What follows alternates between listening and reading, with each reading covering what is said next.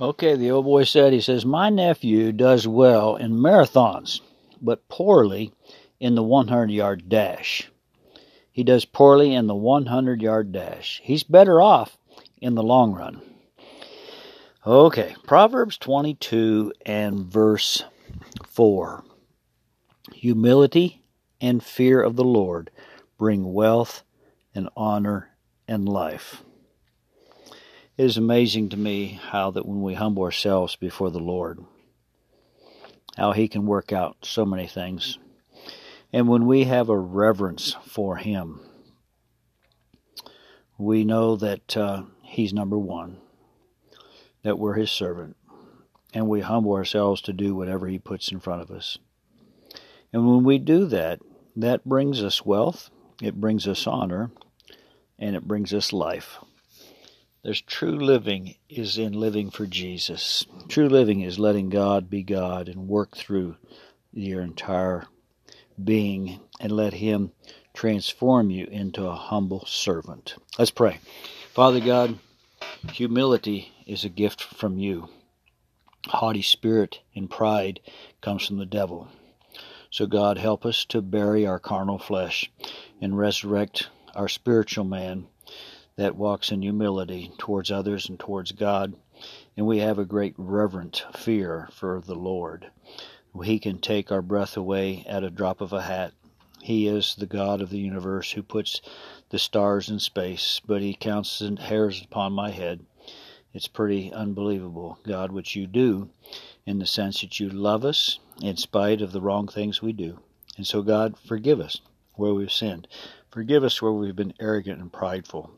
Help us to walk in the spirit of humility, that we might experience bringing wealth and honor and life. Because the fear of the Lord brings wealth and honor and life. And so, Holy Spirit, help us to walk in the fear of the Lord. Help us to read the Word on a daily basis. Help us to pray and seek your face. And know our heart, O God, that we want to draw close to you.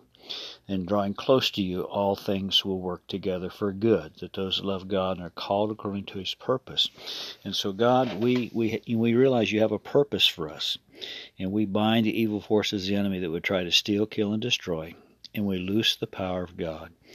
For the power of God is powerful, and it transforms us and moves in our being. And so, God, help us to pray for those that are in desperate need. Lord, I pray for those that are homesick today. God, that you'd bring healing to those in the hospital. God, that you would provide tremendous healing. Thank you, Father God, for you do all things well. We give you praise, glory, and honor. And Lord, we want your perfect will to be accomplished. Lord, bring healing, O God, to those that are desperately needing healing. Bless our military around the world. Bless our missionaries. God, give them souls for the kingdom. May signs, wonders, and miracles happen as the body of Christ begins to pray one for another and pray for divine healing. God, may you be glorified. May you be lifted up.